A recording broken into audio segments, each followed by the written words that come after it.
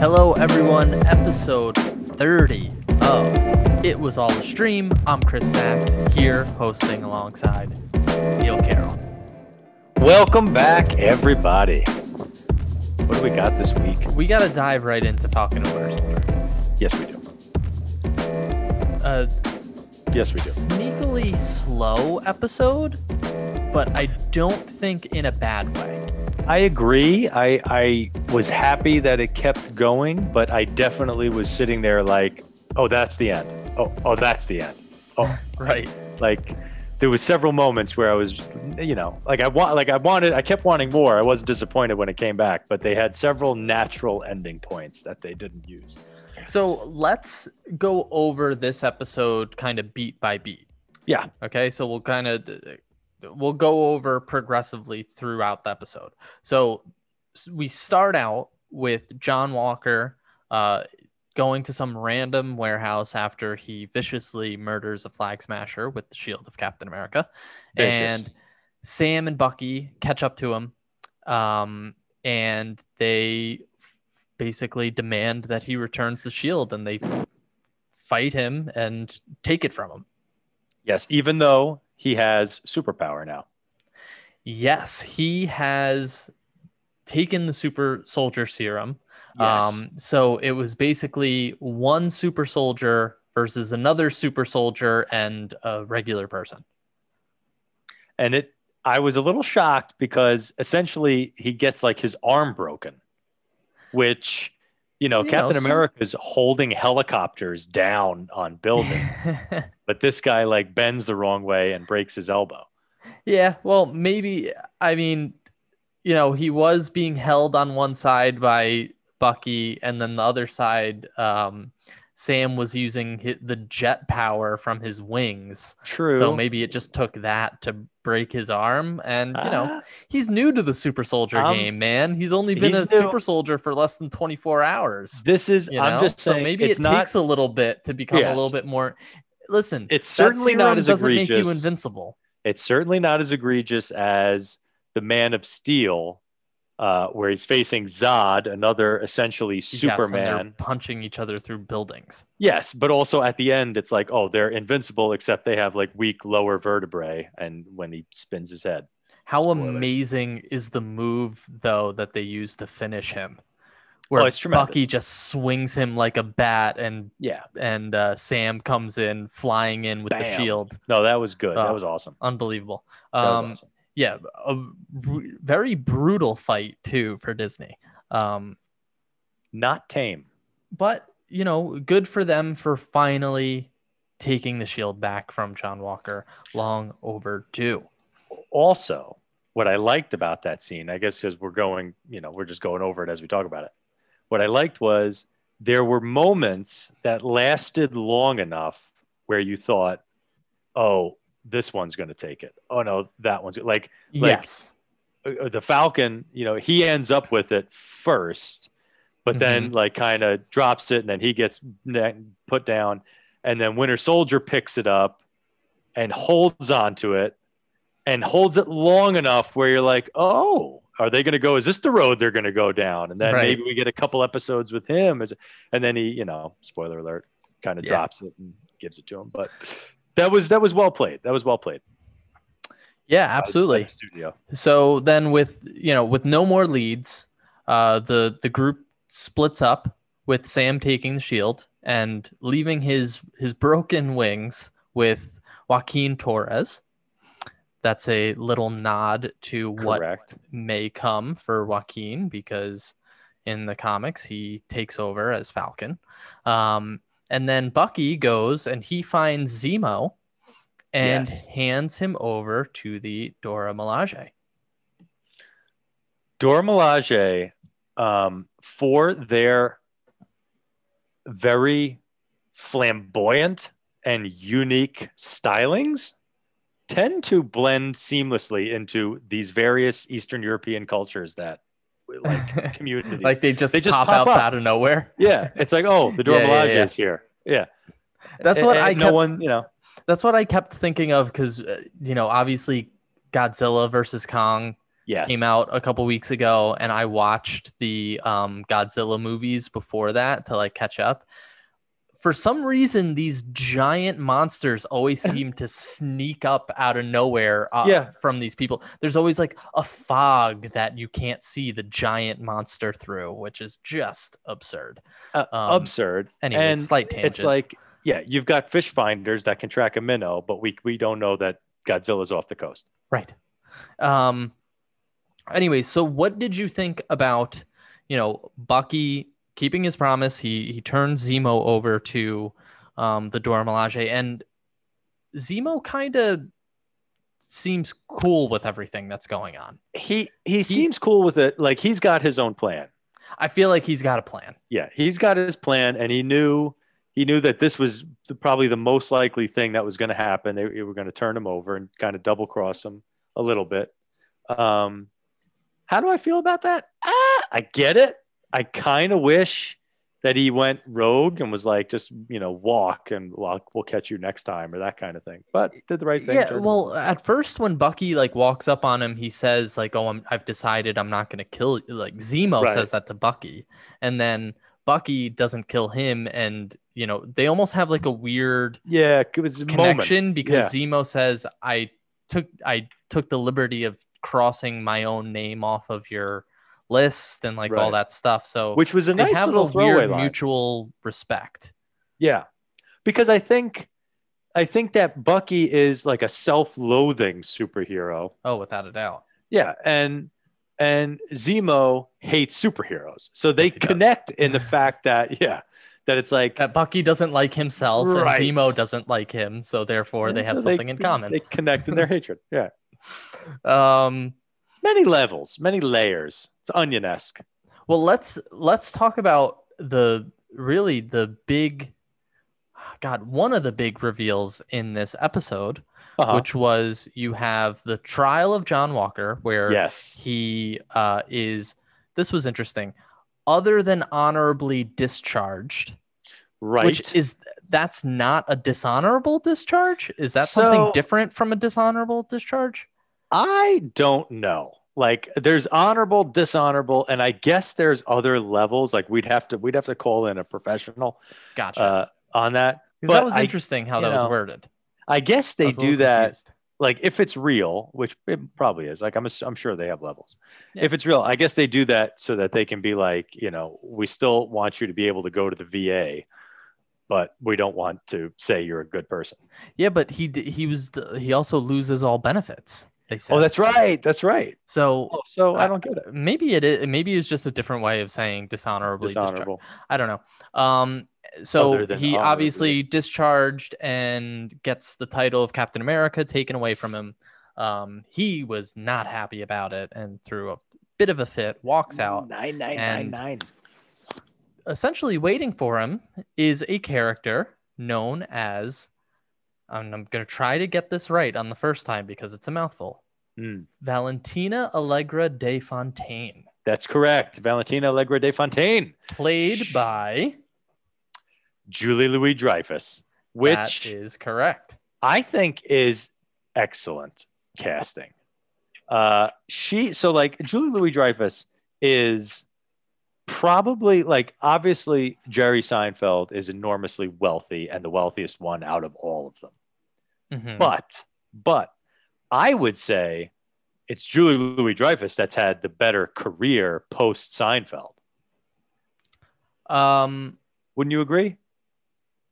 Out of everyone out of Seinfeld, who had the best careers? I mean, it's a toss-up between her and Jerry, right? But I don't know how much Jerry. Yeah, I don't know how much Jerry Seinfeld pursued acting success compared to just like he already had all of his Seinfeld money. He's like, I'm just gonna live my life and do stand up, and that's good enough for me, which is fine. But like, if you're talking about like an acting career beyond it, she's the one that went the furthest. Veep, The Adventures of Lazy Susan, or whatever that one show was she had for like a season and a half.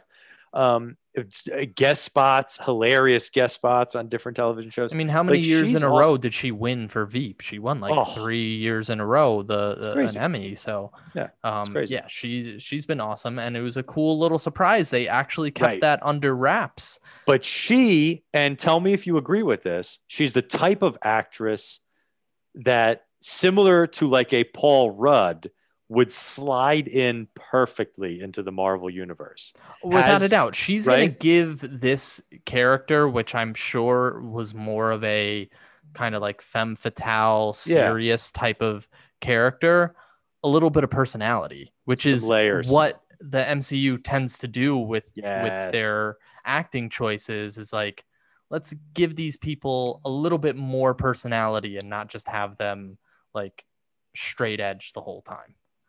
Give them something to do. So I'm yeah, excited this for her. this character in the comics, she is essentially, and I could be wrong, she is essentially the first Madam Hydra.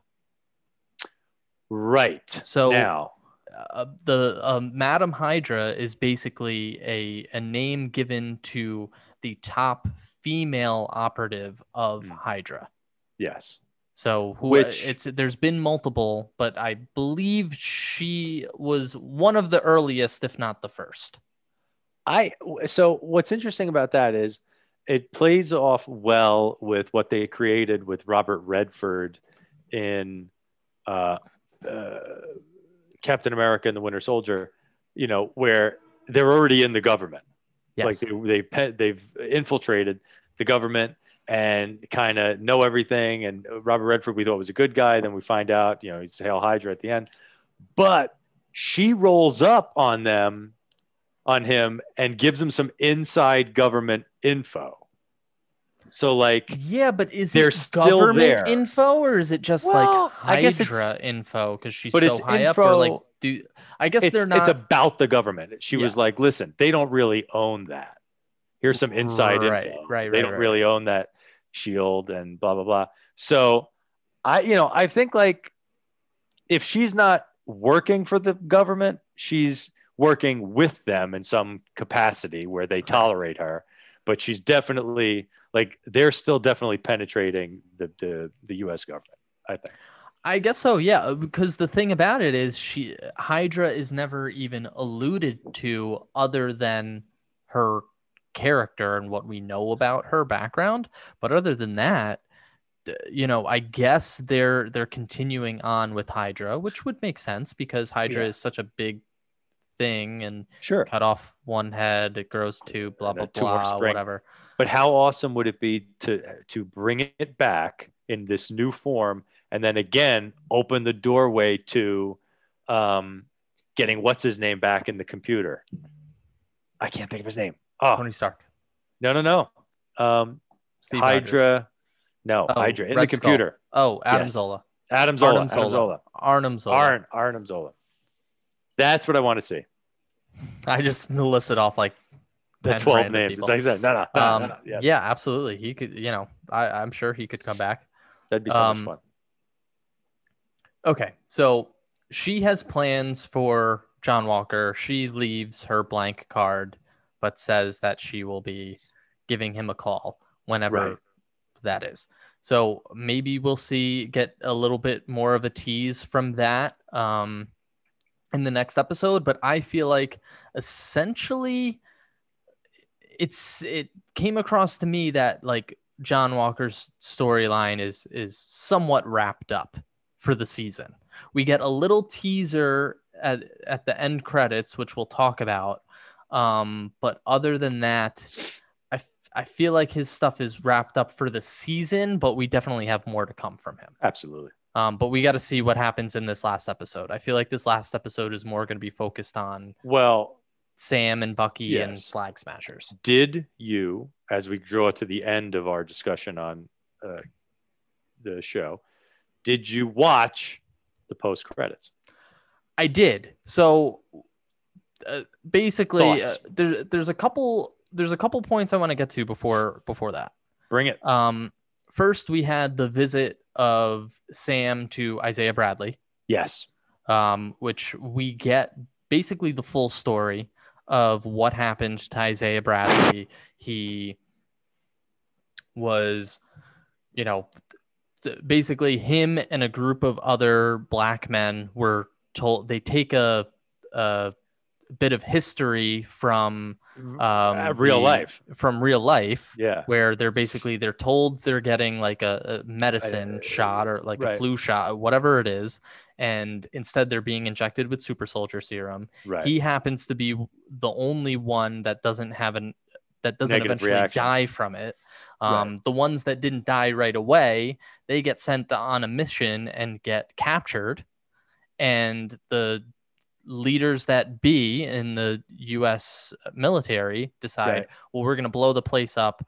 That way we defeat the enemies and all the evidence is destroyed of what we've been doing. And Isaiah Bradley says, no, goes and rescues the captured super soldiers, only for them to die a few days later. And then meanwhile, because of what he did, the U.S. government uses that as an excuse to throw him in jail and experiment on him until sadly there is actual history there. Like there is history of. Would you like to tell us a little bit about that? Well, so I mean, yes and no, because it's sad, but I'll leave out some of the specifics. But yeah, the government did experiment at one time or another, across several decades under different code names with unknowing citizens of various different groups, nationalities, and ethnicities.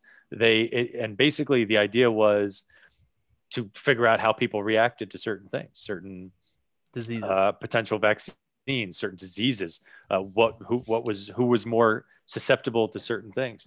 A dark time in our history, one that is hopefully over, but it was very, very covert, and it's been used in probably most famously, it's been used in the X-Files, the television show. Part of the show was uncovering these stories and these, government documents that talked about those experiments. And while they exaggerated them for their purposes in the show, just like in this one, there was truth there, and some of the code names they gave were real, and then they just made it about aliens, but well, still very interesting. And it's crazy, right? Because we had talked about towards the beginning of this show, we were wondering, how far are they going to go with, just talk about race and social justice in the show. And I got to give them a ton of credit. I think they're doing a very good job with it, but they've leaned into it. They haven't shied away from the conversation. Not even a little. So especially for a Disney show, and for being a Marvel property and something that I commend them for it. I think that's totally. And it makes sense within the story as well. It fits. It all fits. So wrapping up a little bit, we have Sam going home, fixing his boat, and getting some assistance from Bucky, who brings a fancy briefcase from Wakanda. Bucky and Sam train with the Shield together. And then the Flag Smashers, they plan an attack on a GRC conference. That's the Global Repatriation. Right, to deal with essentially immigrants. Immigration. So they're doing something in New York City to figure out what they're going to do with all the displaced people.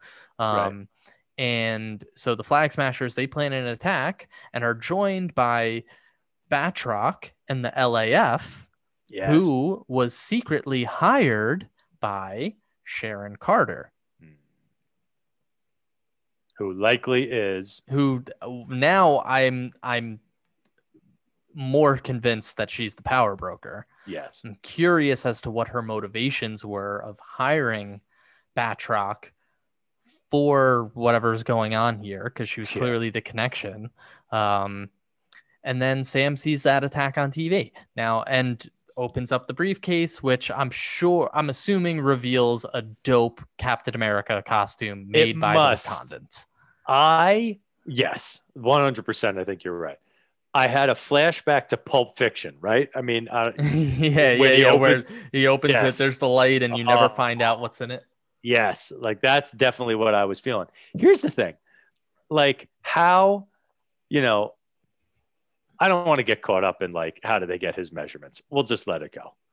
They did like an open public record request to the government on what are the sizes of the Falcon suit, and then they just made it. But that's Yeah. definitely what's in there. It's definitely what's in there. Okay, the post credit scene. I did Yes, stick around for it. Sounds like you did as well. I did. Where we get a montage of John Walker building a new shield for himself with scrap metal and the metal from all of his Medal of Honor. awards and honors that he was given while he was in service. And funny enough, because anytime they do kind of a scene like that, it's a little bit reminiscent of Tony Stark. Yeah, And building his Iron Man suit, exactly. You know, especially when you're hammering the metal, that is a very like that sound is what they used at the end of Endgame instead of a post-credit scene. They did that in honor of Tony Stark, you know, sacrificing his life in Endgame. Absolutely. So whenever you hear that sound, you're reminded of it. It's interesting seeing that, you know, it's iconic now, juxtaposed against John Walker, who's a villain, you know, a B tier villain in this TV show, but definitely crafting his U.S. agent uniform. I assume, like, you know, I assume we'll get a full blast of that next. But I thought that was interesting because again, they could have just kind of let sleeping dogs lie and move on. But I think they're just going to present it in the next episode instead of giving us like how it got there, which is smart. Keeps it moving. Yeah, I don't know if they're going to dive into it and he's going to play a major part in the next episode. I don't know how he fits in with everything else that we have going on, but I'm sure they're at least going to show him, I would hope. Absolutely. Yeah, so that's pretty much all we've got for Falcon and Winter Soldier for this week. We've got our big finale coming up. So stay tuned for that because we are going to dive in and recap the season and give all our thoughts on how we felt about it. And that will be coming next week. But in the meantime, let's look at some more things to look forward to because we got a handful of new trailers for upcoming films. Absolutely. So and you know what? And some of them I enjoyed. There you go. So let's play some Stream It, Skip It, Add It to the Watch List. We are going to start with The Hitman's Wife's Bodyguard, starring Ryan Reynolds, Samuel L. Jackson, and Salma Hayek. Neil, what did you think of this debut trailer for the sequel of The Hitman's Bodyguard? I think all right, so The Hitman's Bodyguard was fun, but flawed. Samuel Jackson and Ryan Reynolds, hilariously funny. They're excellent, but they were probably working harder than the plot and the script. Mm-hmm. I got the impression that this movie, they're kind of like, all right, let's try a little harder. Let's give them something to do, a little bit more to work with. So I'm definitely going to stream it because I love the two of them. I love Salma Hayek. I'm so excited that she's in this movie. I think she brings hilarity. I think she can also play serious very, very well. And I think she's been underutilized lately. So ready for her to be in that film. I'm streaming it. How about you? I remember giving The Hitman's Bodyguard a try. And I was like, maybe an hour and change into it, thinking that we were heading towards the finale. And there was still another hour left of the movie. And I thought that we had just hit the climax of it. And I paused, like, okay, let me take a break. I went and I never went back to it and finished it. So I am going to say that I'm skipping it for now, because I haven't even seen the full first one, Right. and I don't really have that much interest given what I did see. I wanted to really like it because obviously I love Samuel L. Jackson and Ryan Reynolds, but it was not great. It was, yeah. All right. Listen, fair. It was, but that's what I said. Like, it's not the best, but it was quite, those two were fun to watch and listen to, but certainly not a tremendous film. Right. Let's move on to Army of the Dead. Zack Snyder directed Army of the Dead. What are your thoughts? You take this one first. So we've kind of talked about this in the past about like other stuff. I'm not a big scary movie guy, but like zombie stuff leans more action than it does scary movie. So like a lot of zombie stuff I can do. I don't like when zombies are like super powered. They have you don't like the fast zombie genre. Like I don't get like the fast zombies. Like that doesn't make sense to me. I agree. You know what I mean? With you. Yeah. It makes more logical sense that like a zombie who's dead, yes, they could still walk around and eat you or whatever, but them having their full like ability to be able to run and jump and do all that stuff, it's crazy. That doesn't make sense to me. So like a movie like World War Z, I did not care for because it was just like the zombies were too much. You gave them way too much power, and you don't need to. I was out on that. So I'm getting the same kind of vibes from this Army of the Dead, which like makes sense given, Zack Snyder was the one who directed and I think wrote this, and he likes being extra with everything that he does. Yeah, I'm starting to be he went to a place where he didn't need to go with the zombies. I thought it was interesting prior to having seen what he did with the zombies. I agree. Look, so I think you're 100% right. I'm assuming you're skipping. It's not a firm skip. It's a wait list, watch list. It's a possible. It's like the end of my watch list right now. I'm going to concur with you. I'm going to put it at the end of my watch list. And if you go to my website, Glued to the Screen, and you search one of my earlier, probably even the first articles I wrote, reviews about World War Z, I talk about that. I'm a zombie purist. I don't like the fast zombie genre. I'm a George Romero, Dawn of the Dead, Day of the Dead, etc. Slow moving zombie. I even support the first real zombie movie that you can credit was, I think it was White Zombie with Bela Lugosi in it. And it's kind of a Caribbean, like voodoo zombie thing. Gotcha. Where they get like a human gets turned into it, not a dead person. They just get zombified. So I'm all for like I said, zombie purism. It just wasn't doing it for me. And the bits that weren't action in the trailer were not hooking me. Like the bits of the actors doing things or talking weren't hooking me either. I don't think the trailer did what they wanted it to do. Let's move on to Fast and Furious 9. Can we just move on to the next thing? Can we just move on to the next thing? Because we talked about Fast and Furious recently. I just want to say I love that in the trailer, like one of the first things is Vin Diesel doing a voiceover about family. It's just, I know you're out on that franchise. I absolutely love it. And I can't wait till these people go to space. It's obscene. And it's not going to make that much logical sense, but I'm just going to be so happy that they're in space. And that's what everyone is theorizing they're going to do in this movie. I'll tell you, why they're theorizing it? Because the only film series that reach 9 and 10 and 11 movies are horror movie franchises like Friday the 13th, Halloween. More ridiculous. Exactly. And they go to space. Like Jason went to space. Because you run out of things to do.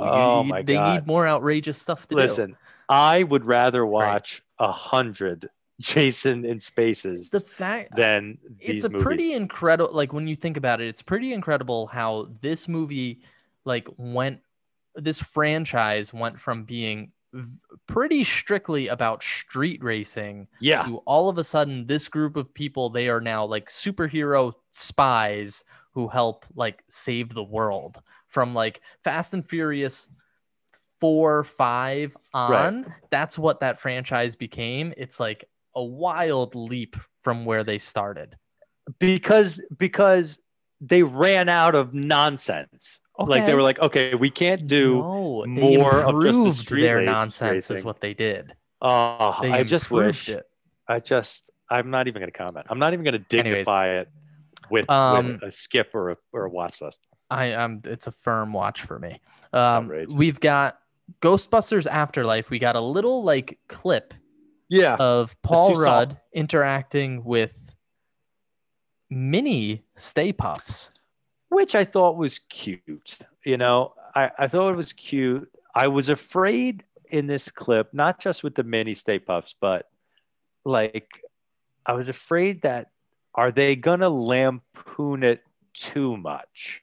Mm-hmm. Like make it too like skewed for a younger audience, right? Like I want Ghostbusters. Like give me Ghostbusters was, I mean, yes, a kid's movie, but also kind of like it was edgy at the time. Yes, give me another edgy Ghostbusters, right? You know, and that's what I'm looking for. Also, I'm a little irked that at this point we haven't seen, you know, Aykroyd or Murray. I want to see them. Like, show me something, give me something, because if it's just like me following Paul Rudd and his kid around, I'm going to be upset. I'm just saying. So it's, you know, I'm excited. It's on my watch list, firmly on the watch list, because I have to support it. You know, I love it. So there it is.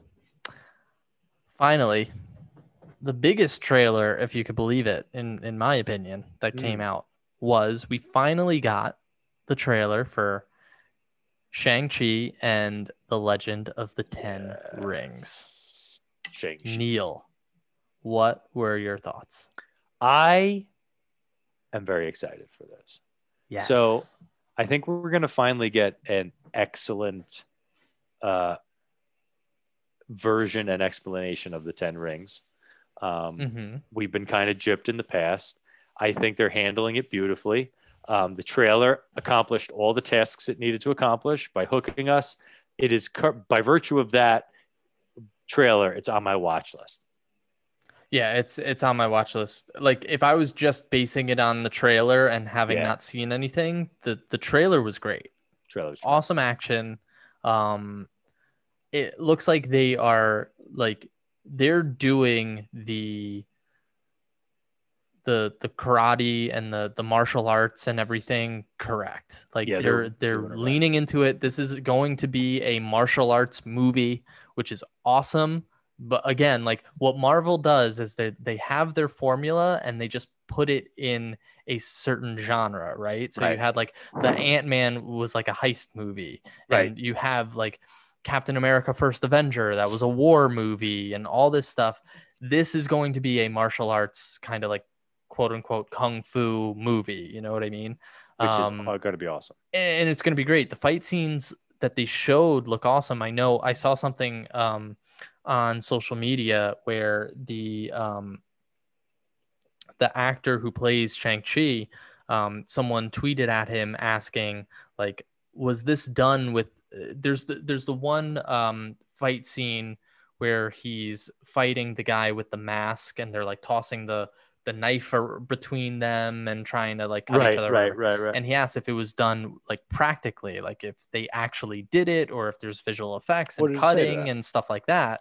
And the guy said, no, it was practical. It took 125 takes. Wow.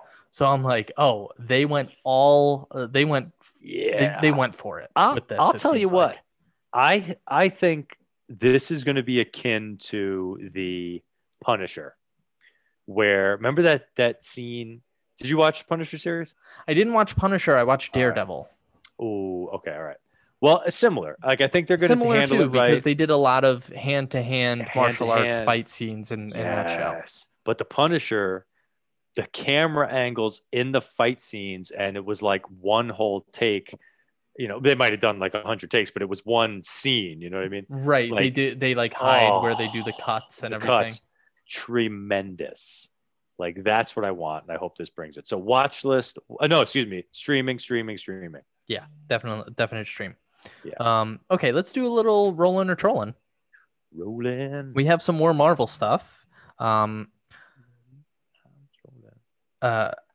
Molina. Rolling. Did an I interview. love Al. Yeah. And he said about Spider-Man No Way Home that it will pick up right after Doc Ock's last appearance in Spider-Man 2. Listen, I think Spider-Man Homeward Bound is going to be a very interesting film. Okay. No Way Out, Homeward Bound, Home Run. I think Doc, look, let's just go with Alfred Molina. I'm rolling with this. Alfred Molina is another one of those actors that's underutilized, can be funny, can be serious, and has this ability to, because even as an old man now, he's like baby faced, like you care about him. And when he was Doc Ock, A, he looked the part perfectly. B, they did it in such a way where like you really felt for him. You're like, oh yeah, man. There was like a sensitivity to him that you connected with, even though would you agree? Would you agree that in a world of Michael Keaton's Vulture, okay, in a Spider-Man world of his Vulture, and that this Doc Ock would fit into that?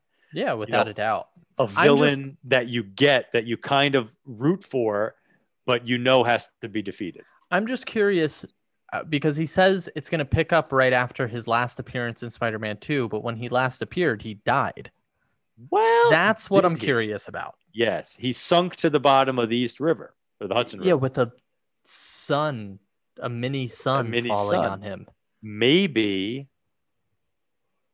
what he opened up there was a portal.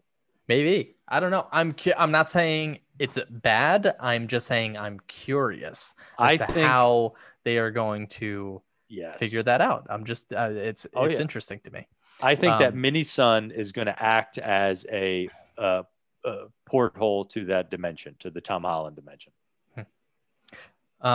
There is a rumor going around, not confirmed, that there is a Disney Plus Wolverine anthology series in early development. So, essentially, because it's an anthology series and because Wolverine is essentially immortal, ageless, right? Each season would take place in a different point in Wolverine's life. So, okay, here's the good, here's the bad. I love the concept because basically he can be their time traveler without having time travel. You know, you can just, because he lived through so much from like the 1800s forward. So you're kind of constricted there. But is everyone ready for Wolverine with bone claws? Like that's something, because he doesn't. I think we'd be fine with that. Yeah, because he doesn't have his metal claws until the Weapon X program. Skeleton. Right. So until the 70s. So you have to get to the 1970s. I don't know what, like, you know, I'm interested. I'm in. I'm going to put it on my. I'm going to roll with it. I'm going to roll with it. But I'm curious because the last time we saw him with bone claws was his origin story, Wolverine, or X-Men Origins Wolverine, and it didn't go over well. Yeah, I mean, I think this could be an incredible fit because what you can do is basically like pick and choose. Like if you do have any desire to keep any of the Fox X-Men stuff, Yeah. you can pick and choose what you keep, which is Yeah, essentially deposit it you there, keep right. Logan and then everything else like you can retcon when it comes to Wolverine standalone stuff. True. It opens the door for a potential Hugh Jackman return, even though he says he's staying retired because he can play older Wolverine for Yeah. seasons that you have older Wolverine. Oh, I didn't even think It about doesn't that. have to be linear either. So you could have one Right. season where it's the 80s, the next season it's 2010s, Yeah, and then the 2010. next season it's the Oh, 1900s, Chris, whatever it is. you just wrote a better show than I'm sure they were thinking of. Please, I'm just the if you're only thing with listening, this do is that. I'm not getting my hopes up on this one. Well, you because, just again, got it's a rumor my hopes up. in development, and Oh, like imagining no. a Wolverine show on Disney Plus, I don't know if that fits. You've ruined it for me now. Sorry, I was conservative about it before, and then I heard your pitch of what the show could be: a return of Old Man Logan. Which essentially, but again, it would have to be love. like prior to the movie Logan because he dies at the end of that movie. Spoiler alert. Listen, this is, but you know what? But you're in a whole different universe. You are. So maybe they redo Old Man Logan? Who knows? Oh, this is tremendous. I'm excited for this. Let's see. There is a Lord of the Rings Amazon series coming up. And it reportedly costs $465 million for the first season, which basically obliterates any record ever previously set by Game of Thrones, which cost around $100 million per season. Here's the other thing. Was there more to that? No, I'm just are you rolling or trolling with the amount of money that they're spending on this show? I'm trolling it, and I'm going to tell you exactly why. So let's go to Game of Thrones. Game of Thrones, $100 million a season, largely payroll, largely the cost of the actors, because you had a huge ensemble cast. You did, but it was also like. You'd be surprised. It was the visual effects that cost the most in that let's show. Talk about the visual effects. There was a lot of practicality, and then you get your dragons, and you get your fires, and you get your wall of the wall in the north and all that. Here's my fear: if you ever watched The Hobbit and those 3 movies, they look terrible when you stand them next to the original Lord of the Rings, which was filmed in New Zealand and actually used trees and land and green grass and didn't just stand in front of a green screen. A green screen. If they're spending that much money, it's because they're doing all special effects, and I think it's going to be maybe terrible. Here's the only thing that I'll say that could be a positive for spending that amount of money. Even with the $100 million a season that Game of Thrones was spending, they still were conservative with how much they showed the dragons because they were always trying to save money, right? Sure. So if you're spending 5 times the amount that Game of Thrones was spending, you're likely showing whatever it is that they were trying to conserve in Game of Thrones. They're just going all out. So, okay. But it better be awesome. But it's got to be awesome. Yeah, right. Absolutely. Of course it does. That's the thing. I hope that it's a good sign that they're spending this much money because, one, it must be something they believe in, even though Amazon just craps money. Yes. But and I doubt there's going to be any Daenerys,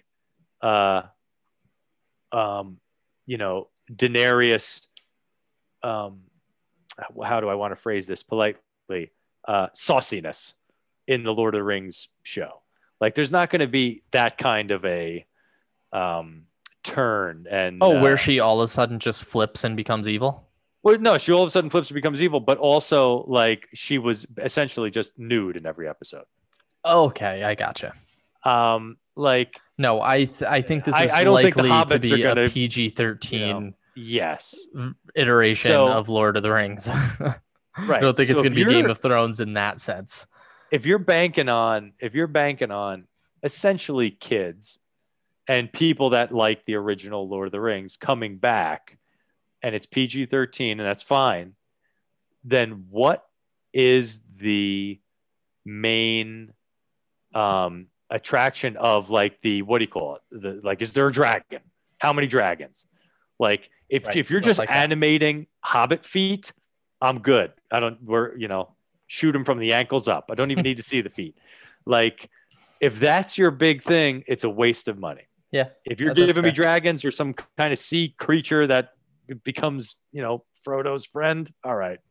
Well, let's talk about Game of Thrones a little bit, because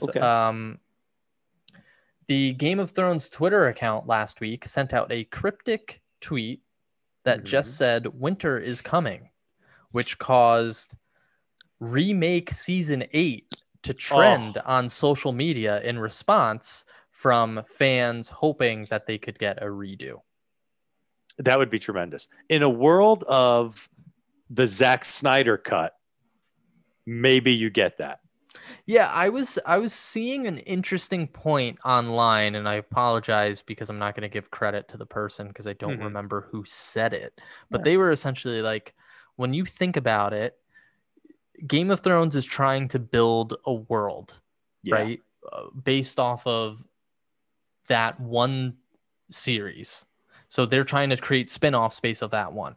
Wouldn't it make more sense, instead of investing in a bunch of different spin-offs from that one, to invest in making sure the last season goes the way it's supposed to, and then doing the spin-offs? And think about it. You're going to bring back known commodities. People want to see these. Everyone would want to see it. Everyone would want to see it. So it's like Coca-Cola. We're going to show up for Coca-Cola. We know what it's about. Do I want to see a spin-off? Do I want to see Coke Zero? Not really. But I'll come back and watch, Coca-Cola original. So I think that's a good idea. Whoever said that online, I think that's a good idea. Get it right. And then you know what you could do? Instead of a prequel series, maybe you just continue on with like whoever is next, like whatever, you get it right and give it to Jon Snow, for the love of God. And then, we watch his reign. Yeah. Yeah. I'm with that. Okay. 2 more. What do we got? First, we have Mads Mikkelsen has been added to the cast of Indiana Jones 5, joining Harrison Ford and Phoebe Waller-Bridge. Are you rolling or trolling with that casting? I'm rolling, because Mads Mikkelsen has proven himself to be very interesting and an asset to the films he's in. Number one. Number two, side note, Phoebe Waller-Bridge. I have not seen her act yet. I have to watch the shows she's in. But her talk show appearances on Graham Norton are pure gold. And she is just bubbly and delightful. And I support her as a person. Like, I support Phoebe Waller-Bridge. I may not support her as an actress at all. I don't know. But as a person, I'm on board. She seems delightful as a person. Yes. Seems like a delight. So I'm going to roll with it. Okay. I'm rolling with it too. I don't, nothing more needs to be said about Mads. He's very good. Lastly. Yes. What do we got? A Rock'em Sock'em Robots live action movie is in the works, with Vin Diesel set to star. Listen, we saw that. We saw that with Hugh Jackman. That's what I was thinking. We saw that with Hugh Jackman already. And no one else in the world saw that. Maybe that's why they want to make this version. I don't get it. Like, I'm gonna troll it, because, like, come on, people. I'm trolling it too. It's like people saw that the Lego movie did well and decided that any toy could now get a movie. And that's not Like, Lego case. Movie did well because, like, Phil Lord and Chris Miller, the guys who wrote it, are really, really talented and really good talented. at what they did. Like, they made a good movie. It wasn't because Legos. Correct. And you were able to get an excellent voice cast. Yeah. you know, because there was a lot of moving parts and you could put a lot of people in it in different roles, different voices, because they wouldn't have to run around themselves. And it was also a cartoon. Like, how I can't even envision what a live action Rock'em Sock'em Robots would be. There is no way that a live action Rock'em Sock'em Robots is in any way different than the Real Steel. Is that what it was called? Real Yes, Steel. it was Real Steel. No way. No way that it's different. Like, no fight scene sounds less entertaining than what a Rock'em Sock'em fight would be. That is correct. Unless it's like a dark rated R version of Rock'em Sock'em Robots where it's like, you know, they're people that's fighting to the they death, get like decapitated and stuff. And if your robot loses, you're executed by the state or something like that. I don't know. Like, if you're taking a dark horror, that's a very dark turn. Otherwise, I don't know how you make the movie. I just don't know how you make the movie. I don't know. Let's talk about our suggestions from this week. Yes, sir. Neil, I watched Parenthood upon your suggestion. And you watched a little show called Dave upon my suggestion. Yes. I kind of want to hear your thoughts on Dave last. Okay. All right. I'm very interested. So let's talk Parenthood. Let's talk Parenthood. What was the inspiration for that suggestion? Okay. Two things. The first three things, actually. First, I just finished it myself. So I had begun watching it and then I kind of put it down and then came back to it because I'm trying to wrap up a lot of series. And I'm doing binges, you know, COVID binges. So I did Parenthood. I finished the last 3 seasons. And I just closed it out.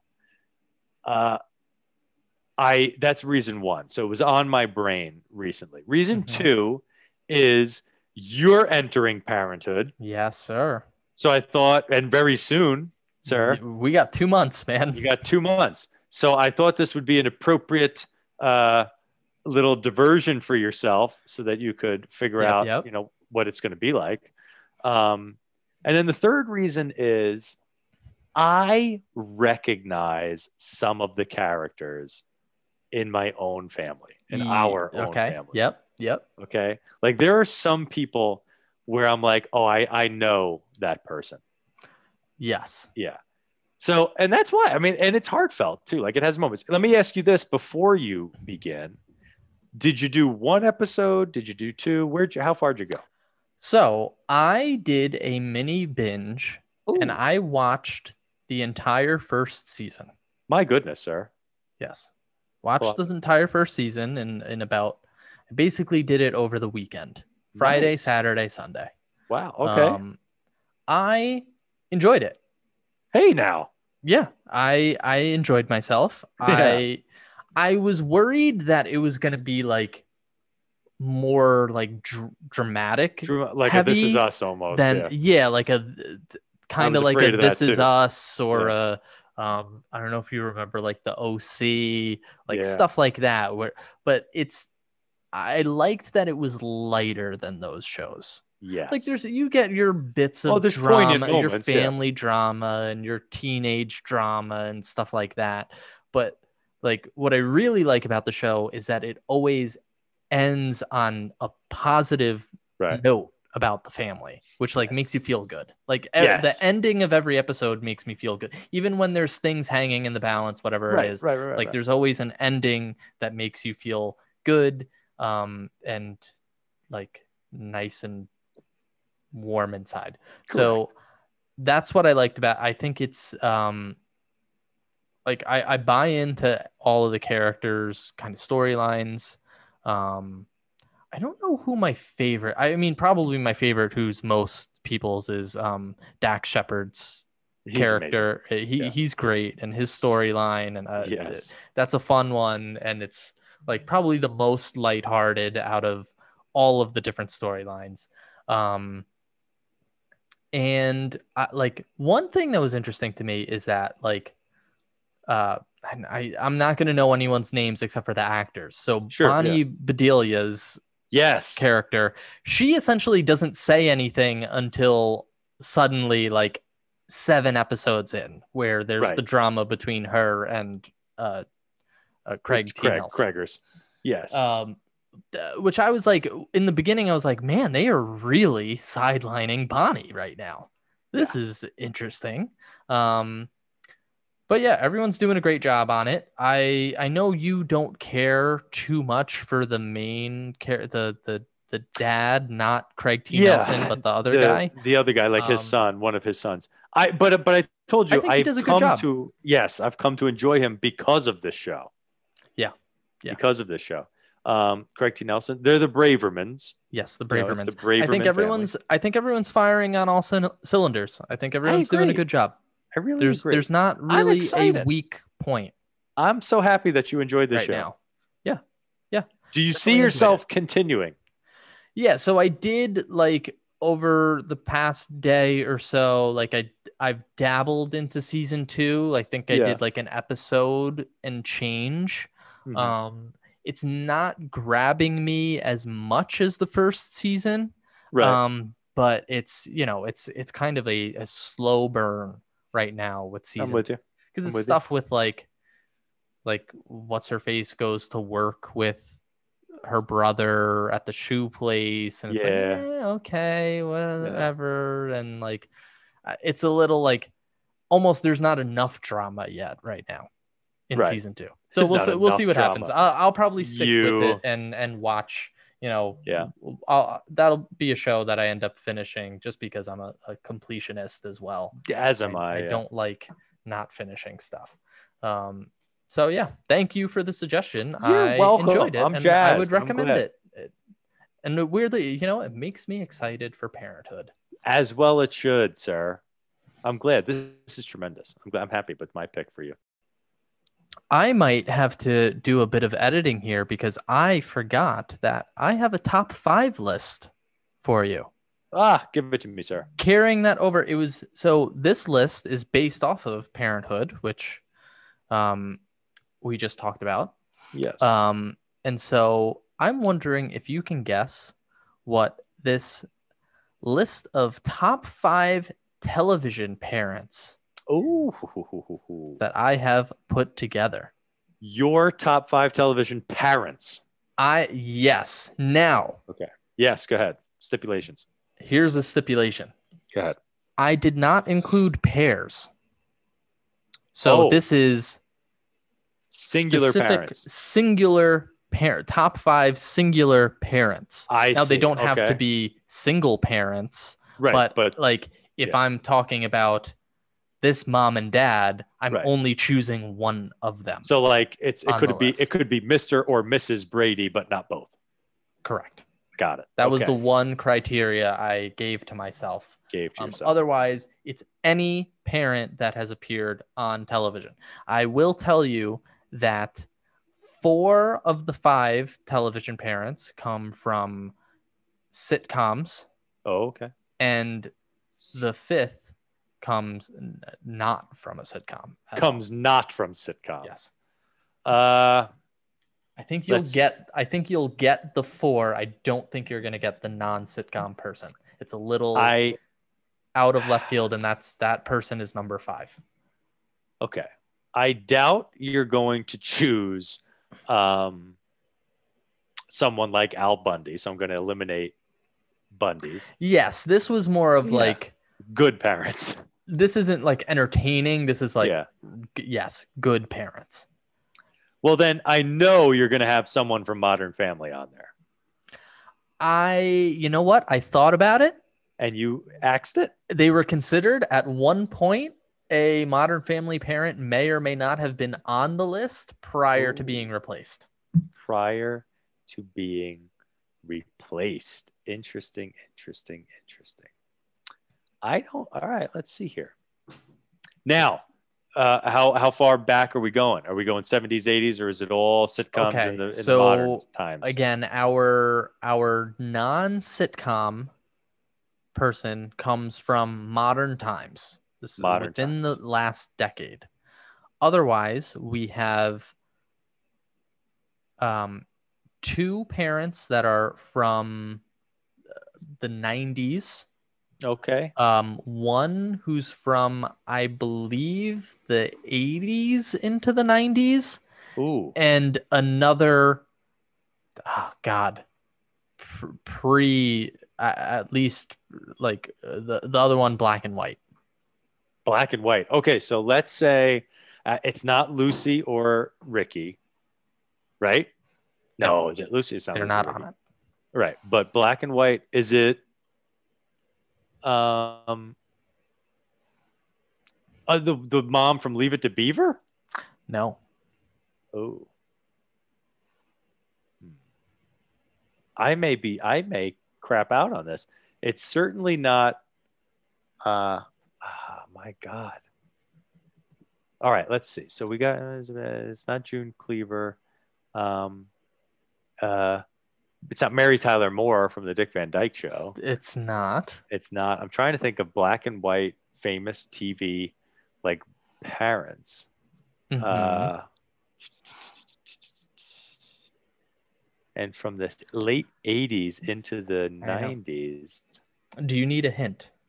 I need hints. I need help. I need hints. I believe this is Oh, wait a minute. Let me jump in okay. real quick because I know you have a feeling about the controversy. So I'm going to exclude him. But Mhm. were you brave enough to put Claire Huxtable on your list? Claire Huxtable is number 2.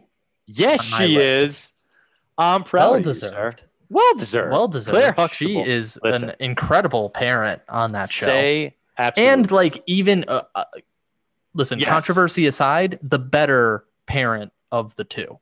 Like, well, the more responsible parent. She's of the two, just absolutely. she's just an Yes. incredible mother. I, like, yes. Shout out to, let's just say it, The Cosby Show. Yep, Felicia The Rashad. show itself, excellent show. Felicia Rashad, tremendous TV parent. Yes. All right, so she's number 2. We need to find 4 more. Oh, all right, so that We're takes looking for care of 4 our more. 80s. That takes Yes, care of our that was 80s. one that I knew you were gonna get. Yeah, right. I knew I had to get Felicia Rashad. I had to get. She's our TV mom. What? I doubt it's from this new Parenthood. Nope, no one from Parenthood. I'm and only a I season mentioned- in, and they're all Yeah. like just all right. I mentioned the Bradys, and I mentioned what do you call it? Modern There are Family. no and you said Bradys. no. There's no Modern Families. Can I hazard? I don't know. You weren't a big That 70s Show person, were you? No, they were considered, but because I wasn't a big That 70s Show person, I didn't include them. They could potentially be on the list. I wouldn't argue against it, but for myself, I stuck with, parents that Not I for you. was at least more familiar with. Yeah. Not for you. More familiar. All right. So we were familiar with the Huxtables. What else? Oh, well, no, you're not a Goldbergs fan either. No. I know. Can I throw in a from the 90s? Yes. Can I throw in a Mr. Banks? Well, Neil, Uncle Phil is number 1. Yes, on my number 1. list. I'm not even going to argue. I don't know who the other 3 are. The number 1 parent on my list. Without a doubt. He not only did he raise his own kids, but he raises his nephew as well. I love he's that. He's so good. R.I.P. Uncle Phil, first of all. Yeah. And he is just I kept going back to him. I was vacillating between Claire Huxtable and Uncle Phil, but I just had to give it to Uncle Phil. I like it. I think that's genius. And the Mrs. Banks was considered, but disqualified because played by two different actors. people, and Uncle Phil really kind of had the better stuff to do. So yeah, Aunt Viv number 1, I would say much better than number 2. I agree. I agree. Besides, so you've got 1 and 2. You're missing. I've got 1 and 2. Numbers 3, 4, and 5. I'm going to make a radical suggestion. Okay. Are the next 3 Uncle Joey, Uncle Jesse, and Danny Tanner? No. Oh, no, they're not. None of because them make that would the have been list. awesome. None of them make the list. But oh my goodness. All right. But not a bad guess. Again, Right? under I was excited about that. consideration, but Under consideration. ultimately passed on. Were you because I'm trying to think of our youth. Are any of these animated? No. Okay. So I'm trying to think to our youth.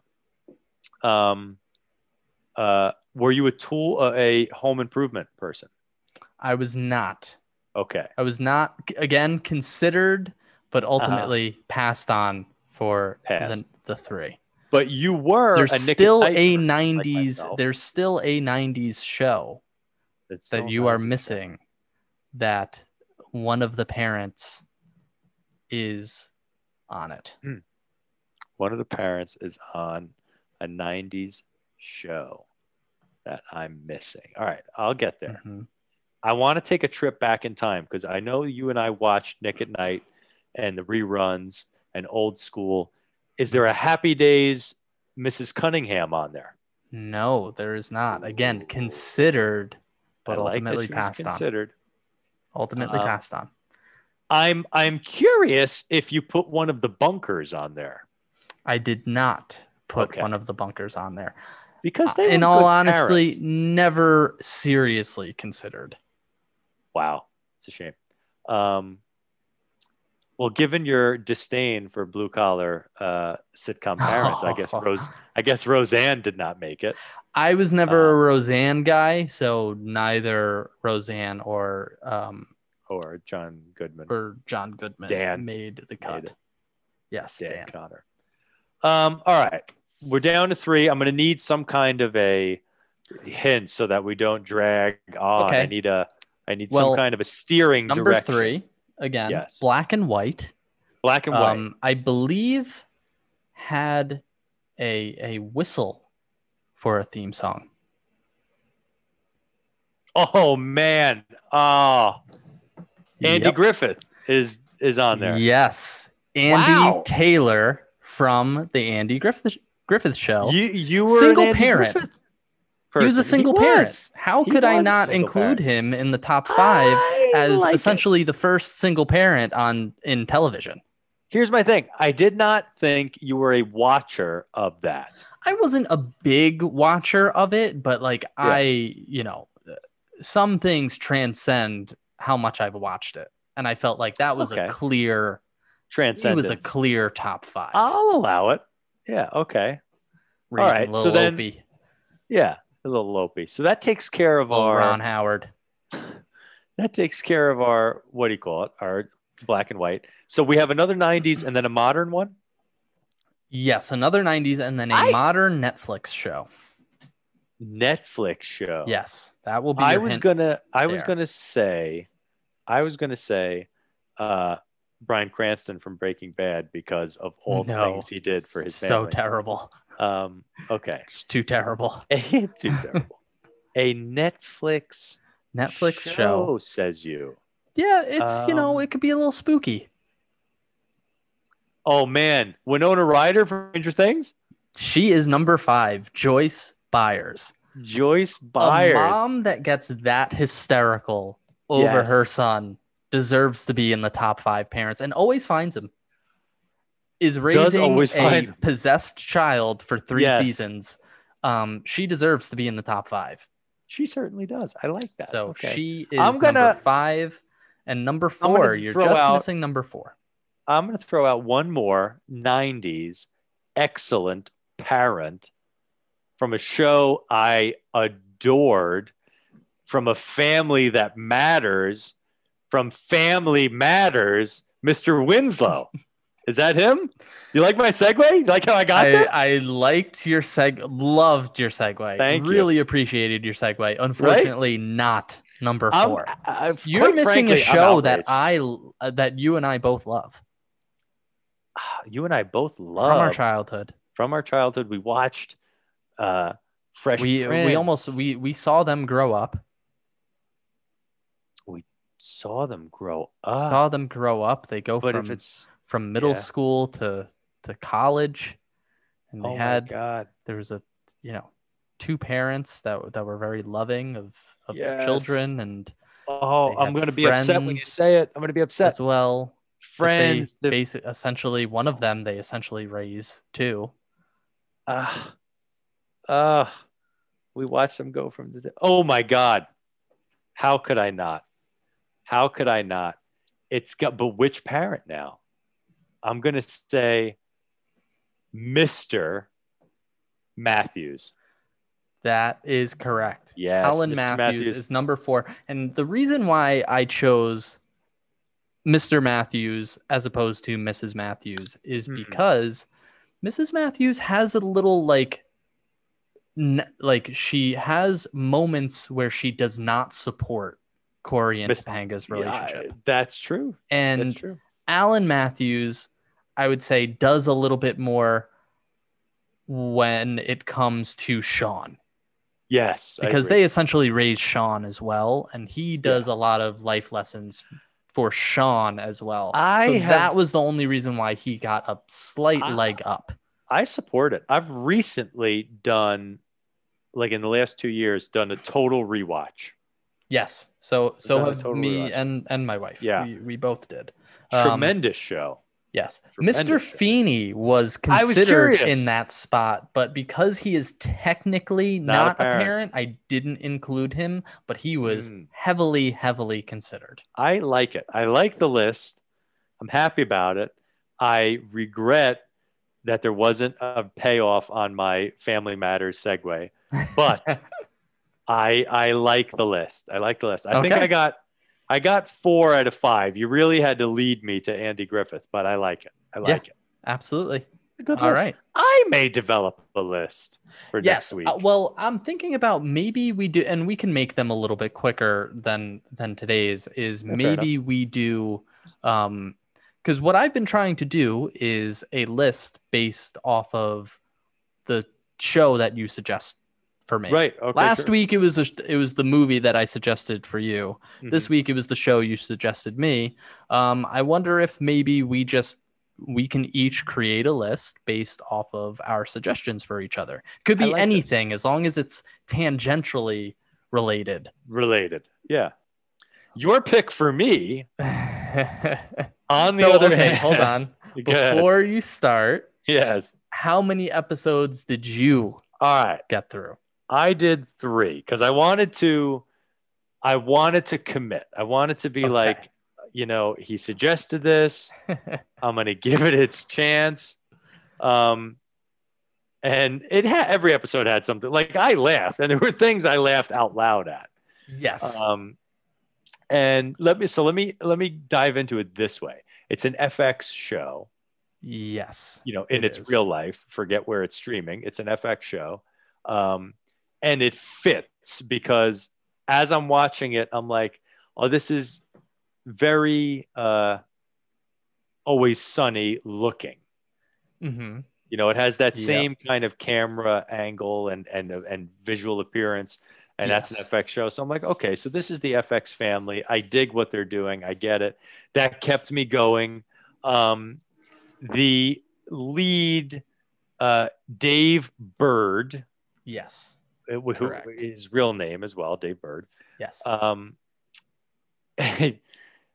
I think the funniest thing was the beginning of and then middle of the first episode. Probably what I'll remember the most. It's a crazy lead-in to opening to the entire series. Yes. When he's in the doctor's office talking about his issues that he has. Yes. Down under. He's at the urologist. He essentially has razor burn and is afraid he's got something more sinister. But what floors me is how the delivery of him describing what he fears is going, he's like, he needs to warn the doctor of the situation down there. that was hysterically funny. So that kept me going. That was like, all right, I'm going to get through this episode. The content of the show is like, I'm like, all right, I don't like, my problem is I don't care about the main character's mission. Okay. You know what I mean? Like, yeah, that's fine. What he's striving to do. I will say this though, his parents also hysterically funny. Hilarious. And I love that actor, the father. So I enjoyed myself. Okay. I don't know. It's only one season, so because I'm a completionist as well, my OCD is going to kick in. I'm likely going to watch this season. Okay. I don't know if I'm going to come back. Right. Yeah. And it's a quick watch. There's only 30-minute episodes. I actually did in the middle of the week. I did a full rewatch in like 2 nights. You're ridiculous. Of season 1 in preparation because I was like, you know what? I haven't watched it since last year. Let me watch. Here's what I love. Like, I love the. Do you want to call it honesty of the main character? Or no, like it is. That's exactly what it is. That's it, right? Like he is earnest. Like that character is just dumb, but also like genuinely falling into horrible things, like genuinely saying things or doing things or being put down. Like he's delivering lunch to, these recording artists and is hoping that that's going to launch his career because his buddy's telling him like, oh, I dropped in on P. Diddy or whatever. And I ended up on 3 tracks of his album. And then another laugh out loud moment was like, he knocks on the door. He's like, lunchtime and snack time. Yeah. And then they hands it off. They shut it. And he just looks at his friend so hangdoggedly, so honestly. He's like, I don't think that did anything for my career. And I laughed out loud. I did laugh out loud. So I'm going to say I enjoyed myself. I'm definitely going to see it through because I feel like there'll be more funny moments that I'll remember and probably work into my own life. So there is like a couple things. One, his friend Gata, who he meets in episode 1 for the first time. Yeah, he is phenomenal. Like there is a scene later on in the show where he's doing a concert opening for another artist back at his hometown in Philadelphia. And I don't know if you saw this yet. This is later down the line. And everyone goes over to his parents' house. The parents who you think you like, and Gata is there having dinner with them as well.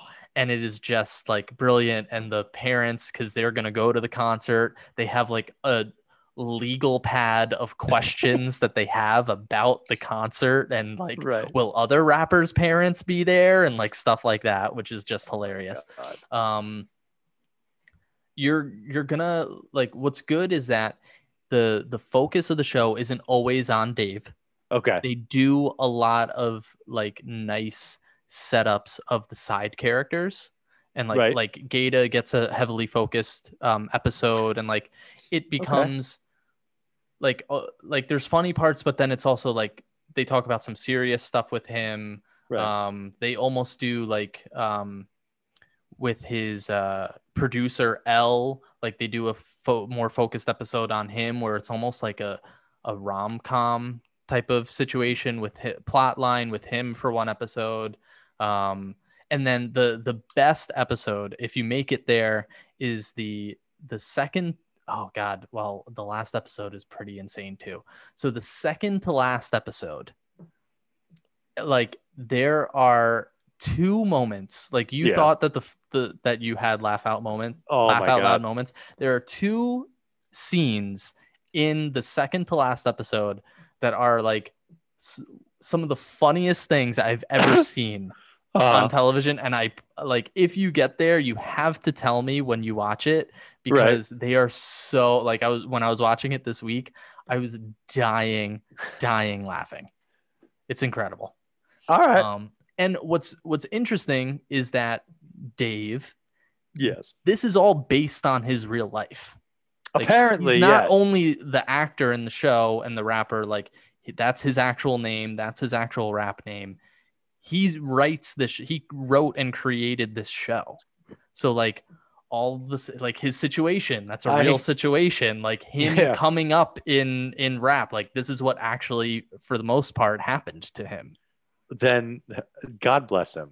Yeah, God bless him. Because that first couple episodes, it was, and then there was a dinner, which I can't remember the line, but I laughed so hard at the girlfriend in the dinner scene early on, like episode 1 or episode 2. It just she's tremendous. She's Taylor's really good. She does a David great Painter job too. is the father. I wanted to give him a shout out because I think he's a great actor too. Well, good. I'm glad you enjoyed it. I knew I was fun. Very curious as to how you'd like it, because I know you don't enjoy rap. But like I felt like this transcended that a little bit, and it's a lot. Like this is a show it's a lot. Like when they go there, like they're really going there, and it can be a lot for people, but it's really funny. I'm glad you liked it. So moving in, and you tend to guide us through our episodes here. Yes, if I may take the burden off you, I would love to. Heading into our suggested for you this week. Yes, sir. I have a suggestion for you. Okay. I don't know if you've watched this yet. I know you expressed interest, but perhaps we could do a communal watch, or we both watched the same flick. Have you yet seen Mank? Yes, I have seen Mank. Chris, I don't know why I talk to you, man. Sorry, man. I don't know why I try. Been there, all right. Done that. Been there, done that. Well, then I have other suggestions. Then there's no pleasing you.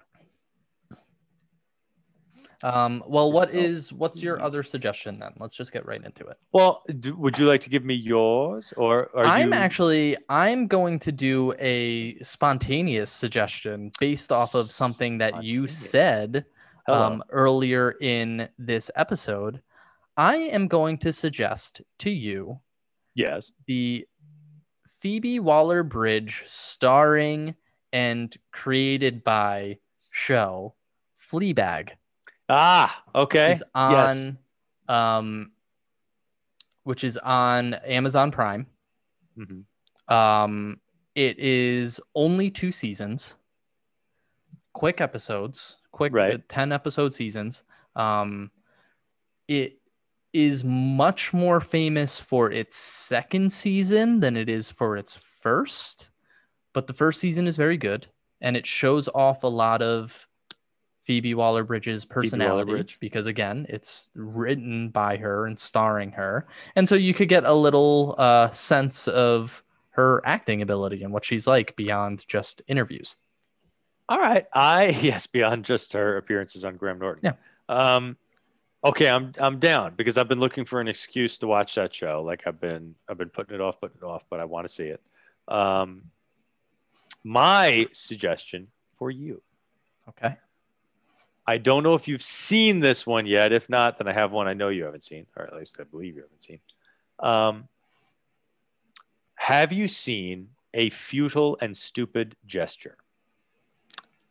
I not only have not seen that movie, I've never even heard of that movie before. You've never heard those words in that As a matter of fact, you're going to have to repeat that for me to make sure that I write it down so I know what I'm watching.